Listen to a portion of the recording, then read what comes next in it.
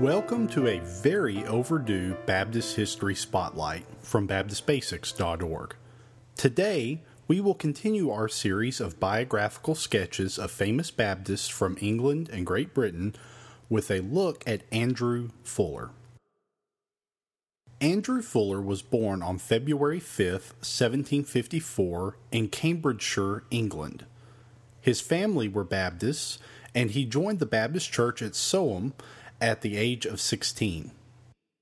Although he had no special ministry training, the church at Soham recognized his gifts and called him as their pastor in 1775.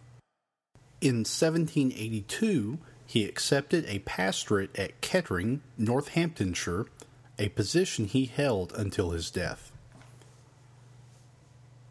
Fuller is best remembered today for two things: his theology and his support of world missions. At the time in England, Baptists were split over the issue of Calvinism. Some leaned towards hyper-Calvinism, while others leaned toward Arminianism. Fuller, though decidedly a Calvinist in his doctrine, promoted a more balanced theology between sovereign grace and human responsibility. He published a book on the subject, The Gospel Worthy of All Acceptation, in 1785. With his approach to theology, it should come as no surprise that Fuller was a strong supporter of missionary work. Fuller was a friend and supporter of the father of modern missions, William Carey.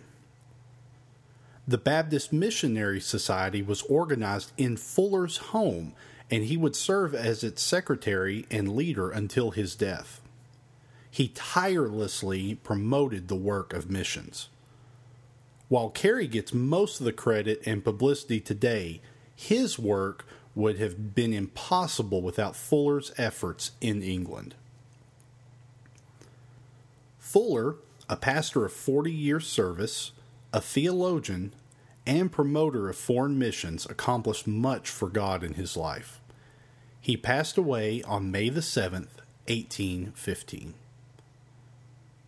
I hope that you have enjoyed this brief look into Baptist history. Please remember to visit BaptistBasics.org and to email any comments to podcast@BaptistBasics.org. Join in next time as we look at the life and ministry of Alexander Maclaren.